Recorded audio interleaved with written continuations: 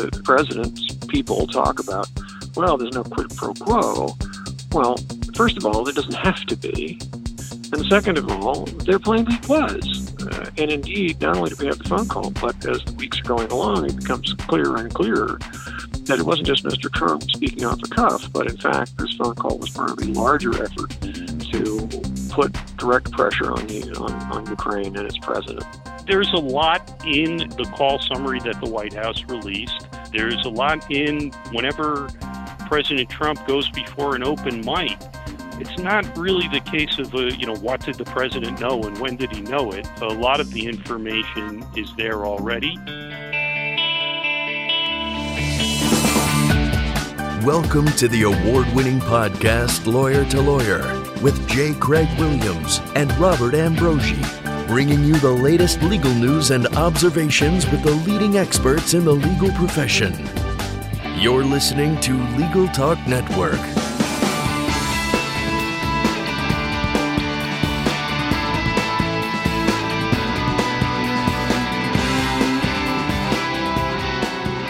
Welcome to Lawyer on the Legal Talk Network. I'm Craig Williams, coming to you from a sunny Southern California with a wee bit of fire on the side.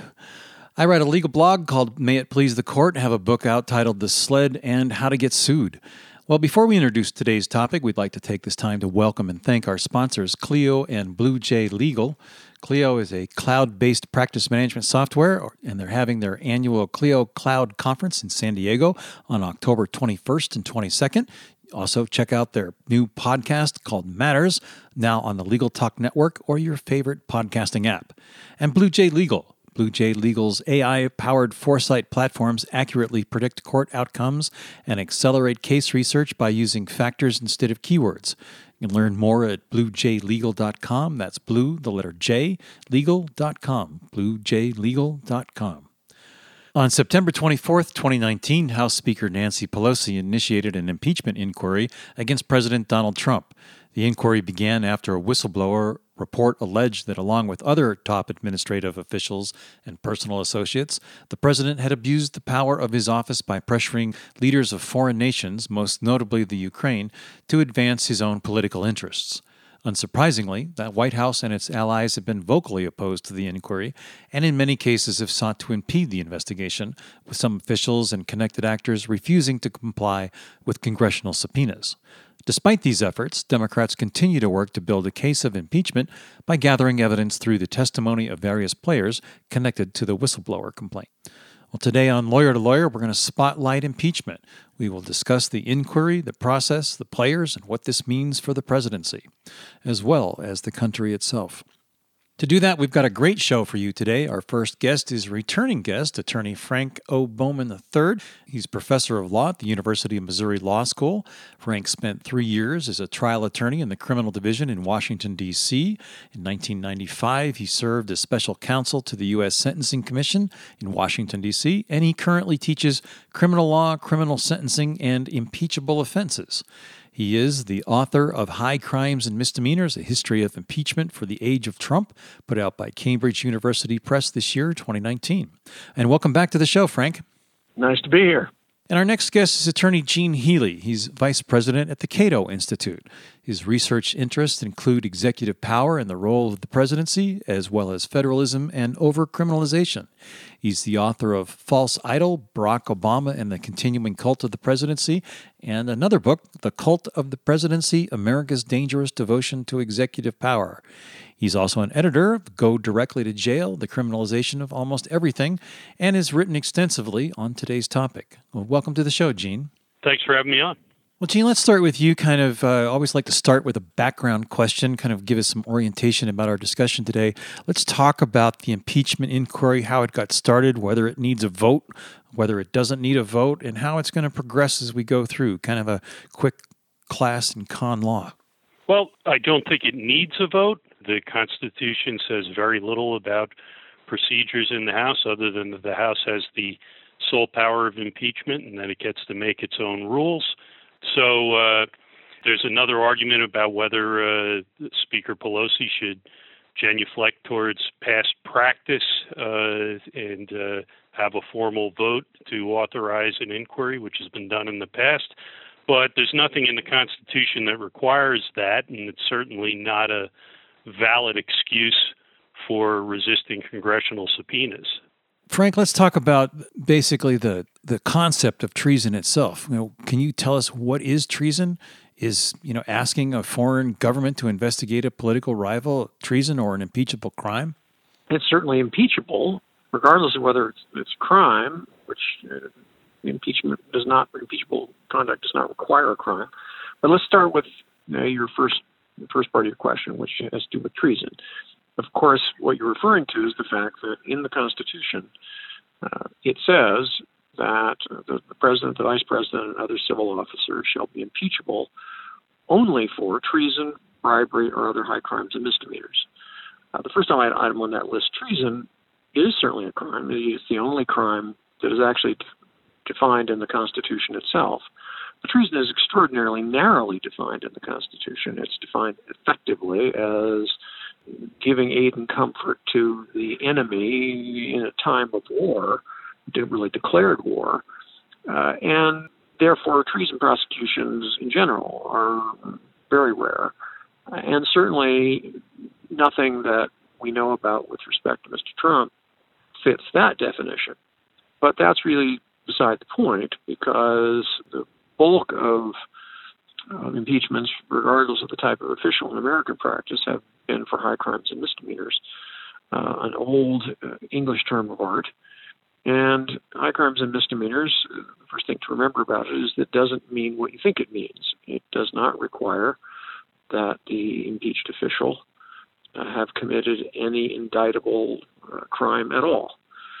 Rather, high crimes and misdemeanors just describes when it was put into the Constitution. It was put into the Constitution because it was a phrase that the British Parliament had used for a very long time to describe the kinds of things that Parliament had impeached people for. And it remains a very general term to refer to a variety of kinds of bad conduct, primarily, or a primary kind of bad conduct that's impeachable is abuse of power. Whether or not the abuse of power is criminal is really beside the point. So, yes, I think what Mr. Trump has done with respect to Ukraine is an impeachable offense. It is a high crime and misdemeanor, but it's not treason, and it need not be an indictable crime. Well, Gene, let's talk about America's dangerous devotion to executive power and that perfect telephone call. Is it perfect because he says it is? Well, you listen to some of the spin about that call from the president and his allies. They seem to have set the bar so high that unless there's an explicit quid pro quo, I will do this for you if you do that for me, then it's perfect and there's no misconduct in that phone call. But actually that phone call, particularly as the context around that phone call emerges, the call summary itself looks bad enough. Let's stipulate that, presidents, have many reasons to withhold foreign aid. There's a carrot and a stick for the foreign policy interests of the United States. So if that call was asking for a better trade deal with Ukraine or something of that nature, and that was a possible reason for the holdup of military aid that Congress had approved, then we could talk about whether that's legitimate. But one thing is clear: it's not in the foreign policy interests of the United States to dig up dirt on President Trump's political enemies. What that call reminds me of, the motivation that it seems to be clearly behind the request to open an investigation into Joe Biden and his son. It reminds me of the infamous enemies list memo from John Dean, White House counsel under Nixon, where he talks about using the available federal machinery to screw our political enemies. The screwing Donald Trump's political enemies is not a foreign policy interest of the United States. And if he's using the power of the office to advance that, as it seems clear he was, then yes, I agree with Frank that is pretty clearly an impeachable offense. Well, Frank, let's talk about that. There's strategies on both sides. Both camps are using. We've heard it. A perfect telephone call, and all we're doing is looking for the facts. We have history on our side in this case, and what can we learn from history with this? I mean, this isn't the first time we've seen impeachment. Well, of course not. Although impeachments of American presidents have been very rare. Up to this point in American history, there have really only been 3 very serious attempts to impeach President Andrew Johnson in 1868, President Richard Nixon in the 1970s, and of course Bill Clinton in the 1990s. But one thing that I think we can say about even presidential impeachments is that abuse of power is universally conceded to be an impeachable offense. The analogy to President Nixon is really quite close. Nixon was charged in 3 articles of impeachment. The first was formally about obstruction. The second was abuse of power. And the third, interestingly enough, given current circumstances, was for essentially refusing to respond properly to House Judiciary Committee subpoenas. But in every case, the essence of what Nixon was alleged to have done was over a period of time and in different ways, he used either the powers of the federal law enforcement and intelligence and security services, or in some cases, privately hired people he'd nested in the White House, the so-called plumbers, to either A, get dirt on or punish his political enemies, or B, try to cover up the fact that he had done that. Now, the analogy between that and Mr. Trump is pretty exact, the only difference being that Mr. Trump is using his powers in foreign policy and military policy, but more specifically his commander-in-chief power relative to military affairs and his power as effectively the principal diplomat of the United States, to do exactly the same thing. I mean, he is, as Gene says, he's trying to get dirt on a political enemy, and critically, he's not just talking to any country. He's certainly not talking to a country that is in any way in a position of parity with him or with the United States. It really bears mentioning, it bears reminding to people who aren't aware of where Ukraine is and what its situation is this is a country that, of course, was formerly a part of the Soviet Union. When the Soviet Union fell, Ukraine became independent. And since then, Russia has been persistently trying to get Ukraine back into its orbit, or perhaps even annex it wholly and bring it back into a greater, in fact, Russian empire. The Ukrainians have had part of their territory absolutely annexed in the form of the Crimea, and they are consistently fighting a low-grade but very real war in the eastern part of their country, supported by the Russians.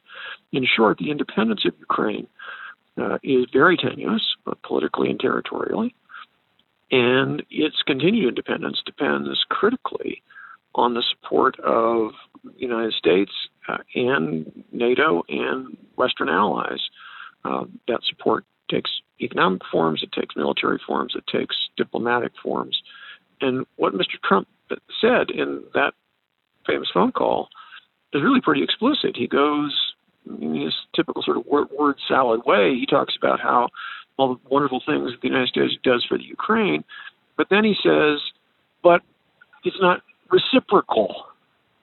In other words, you're not giving us enough. And the thing he wants in reciprocity, the thing he wants is a favor, and that favor is investigation into a couple of things, including Mr. Biden. So, as Gene points out, the president's people talk about, well, there's no quid pro quo. Well, first of all, there doesn't have to be. And second of all, there plainly was. And indeed, not only did we have the phone call, but as the weeks are going along, it becomes clearer and clearer that it wasn't just Mr. Trump speaking off the cuff, but in fact, this phone call was part of a larger effort to put direct pressure on Ukraine and its president to help Mr. Trump get dirt on his enemies. And that's completely impermissible. It's an abuse of power, and it's impeachable. Yeah, I think there are parallels with at least two of the three articles of impeachment that the House Judiciary passed in the summer of 1974 against Richard Nixon. Article 2, as Frank mentioned, about abuse of power. I think there's a close parallel there. And Article 3 about contempt of Congress and obstruction of an impeachment inquiry. And in fact, in the policy the president or the White House counsel announced earlier this week, or was it last week, of blanket non-cooperation is actually more obstructive than what the policy Richard Nixon pursued and was impeached by the House Judiciary Committee for. I mean, Article 3 against Nixon, the charges are that selective and duplicitous compliance with congressional subpoenas, and I think it's not until the very end that Nixon decided not to cooperate any further, but at least initially it was partial and selective compliance with the congressional subpoenas in an impeachment inquiry. President Trump, through his White House counsel, has announced up front that there's not going to be any compliance. Now, it doesn't seem to be working out that way, in part because not everyone that has been called to testify is willing to put themselves on the line for him, but his policy is a blanket stonewall, which is more extreme than the conduct that Article 3 of the Nixon impeachment was based on, and that helped drive President Nixon out of office. It's definitely something we'd like to talk about when we come back from our break, but before we move on to our next segment, we're going to take a quick break to hear a message from our sponsors. We'll be right back. Predict legal outcomes with Blue Jay Legal's Foresight platforms. Using AI to analyze thousands of cases and administrative rulings, Blue Jay Legal can predict with 90% accuracy, on average, how a judge would likely rule in your case. Plus, you can research by factors and outcomes to find the relevant cases in seconds. Stay ahead of the curve and learn more at bluejaylegal.com. That's blue, the letter J, legal.com. bluejaylegal.com.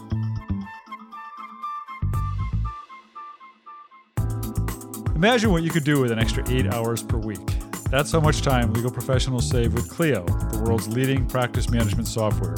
With intuitive time tracking, billing, and matter management, Clio streamlines everything you do to run your practice, from intake to invoice. Try Clio for free and get a 10% discount for your first 6 months when you sign up at their website, Clio.com, that's CLIO.com, with the code L2L10, that's L2L, the number 10. And welcome back to Lawyer. I'm Craig Williams, and with us today is returning guest attorney Frank O. Bowman III, professor of law at the University of Missouri School of Law, and attorney Gene Healy, a vice president at the Cato Institute. And right before the break, we were talking about what I'm just going to classify as alternative political realities. It seems like when we hear political people speak in Congress, we've got two ways of looking at things. President Trump didn't do anything wrong, and President Trump did something wrong that was impeachable. How can these people, Frank, see these things so differently? I don't think that they do see them differently. At least, I honestly don't think that most of the people that are speaking on Mr. Trump's behalf believe much, if any, of what they say. Certainly those people who are paid to represent him as lawyers have got to make the best case they can. But I don't really credit the notion that anybody believes that there was, for example, if there wasn't a quid pro quo here, or believes that it's perfectly all right for a president of the United States to leverage the vast power of the United States against an endangered country in order to get dirt on his political enemies. I don't believe that they believe that.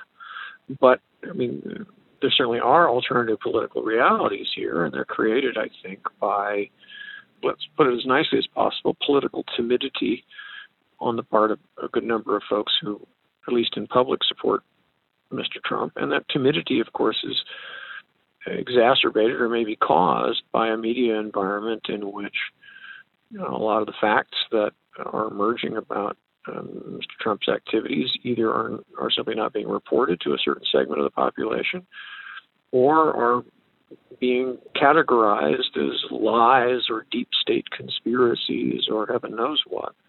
I don't think the people in Congress who are talking about this believe much of anything of what they're saying.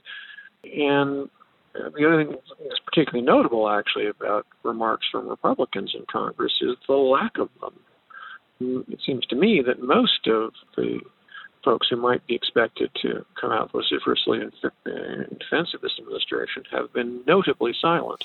Well, Gene, where do we have Sondland coming out. We've been kind of getting daily bombshells from Congress in these private hearings. You mentioned that there was a no prid quo tweet. Sondland's expected to testify. That was dictated by the president. How's that going to play?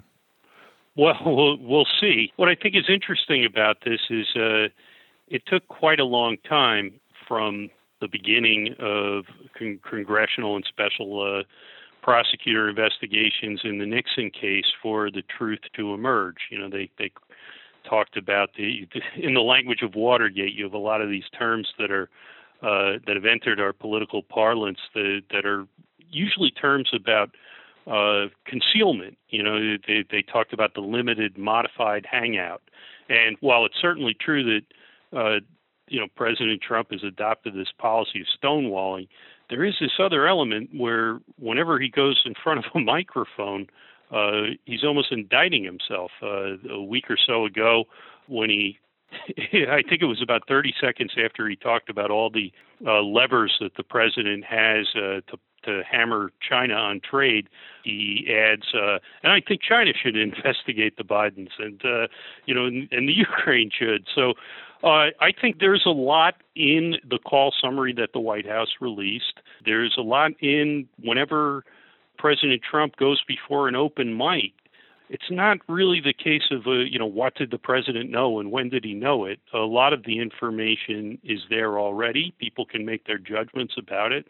And it seems to me that the House leadership would like to move this along so as not to be in the middle of an impeachment inquiry and the middle of a Senate trial just months before a presidential election.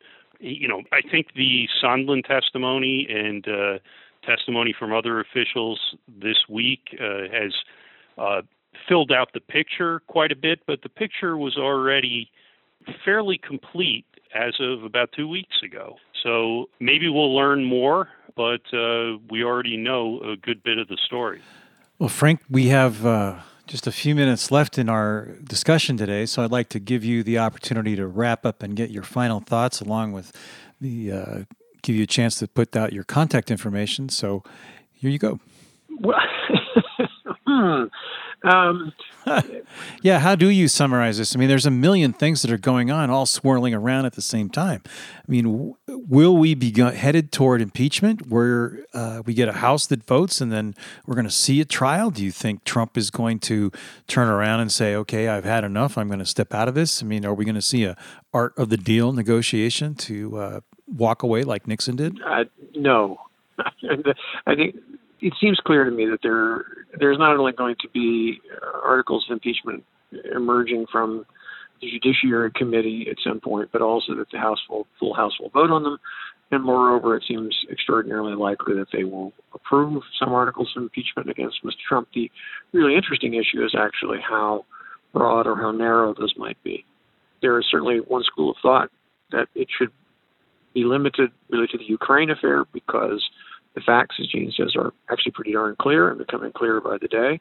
The wrongfulness of what he did is really not debatable by anyone who is not already enthralled to the man, and therefore it's a nice, clear case.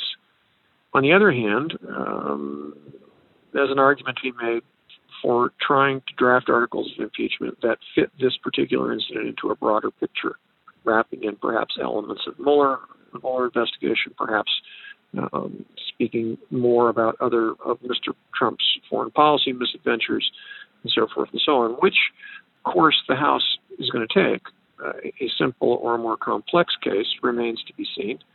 But that there will be articles of impeachment and that the House will almost certainly approve them, I think, is no longer really in doubt. The real question is simply whether or not the case becomes sufficiently compelling and Mr. Trump's political support erodes sufficiently far that some number of Republicans in the Senate begin to see that he's a political liability, or simply see their duty as people sworn to uphold the Constitution to find that he committed impeachable offenses.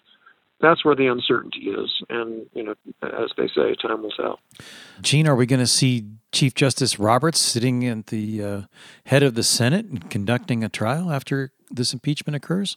Well, if so, I hope he doesn't use the yellow stripes on the robe that Chief Justice Rehnquist did 20 years ago.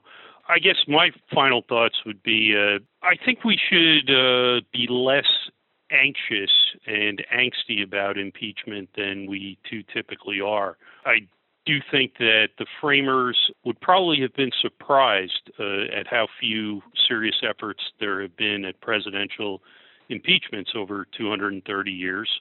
And while none of them were eager to see very frequent presidential impeachments, Hamilton, in the most prescient thing he ever said, predicted that they'd agitate the passions of the whole community.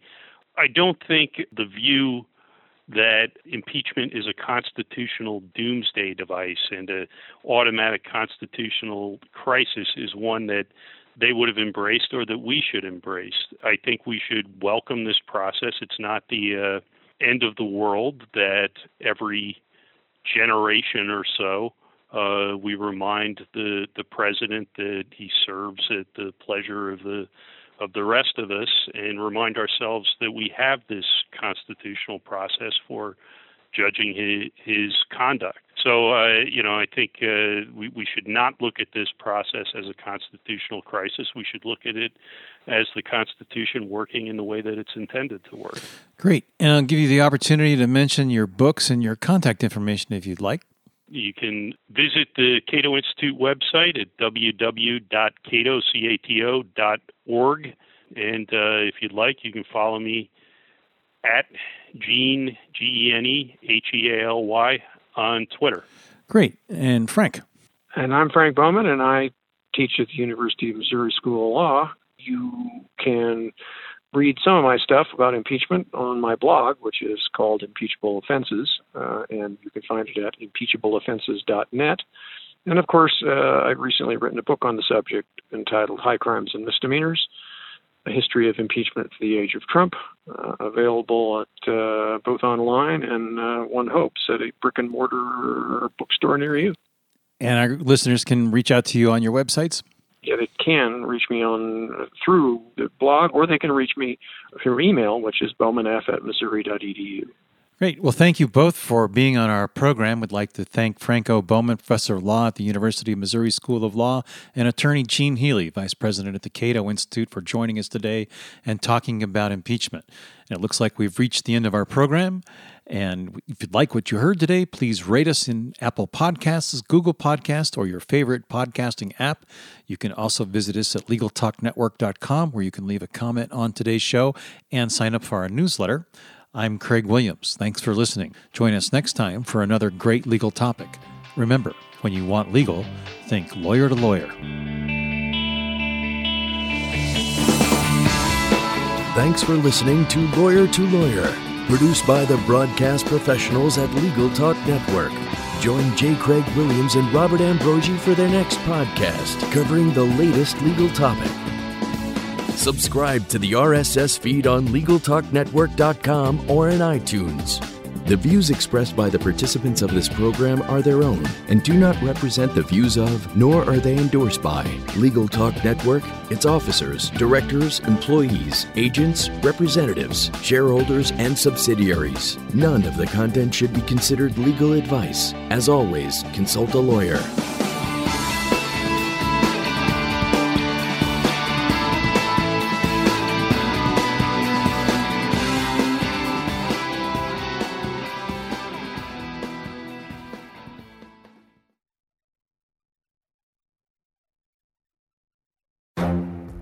The Lunch Hour Legal Marketing Podcast, your resource for the tips and tactical advice you need to grow your business.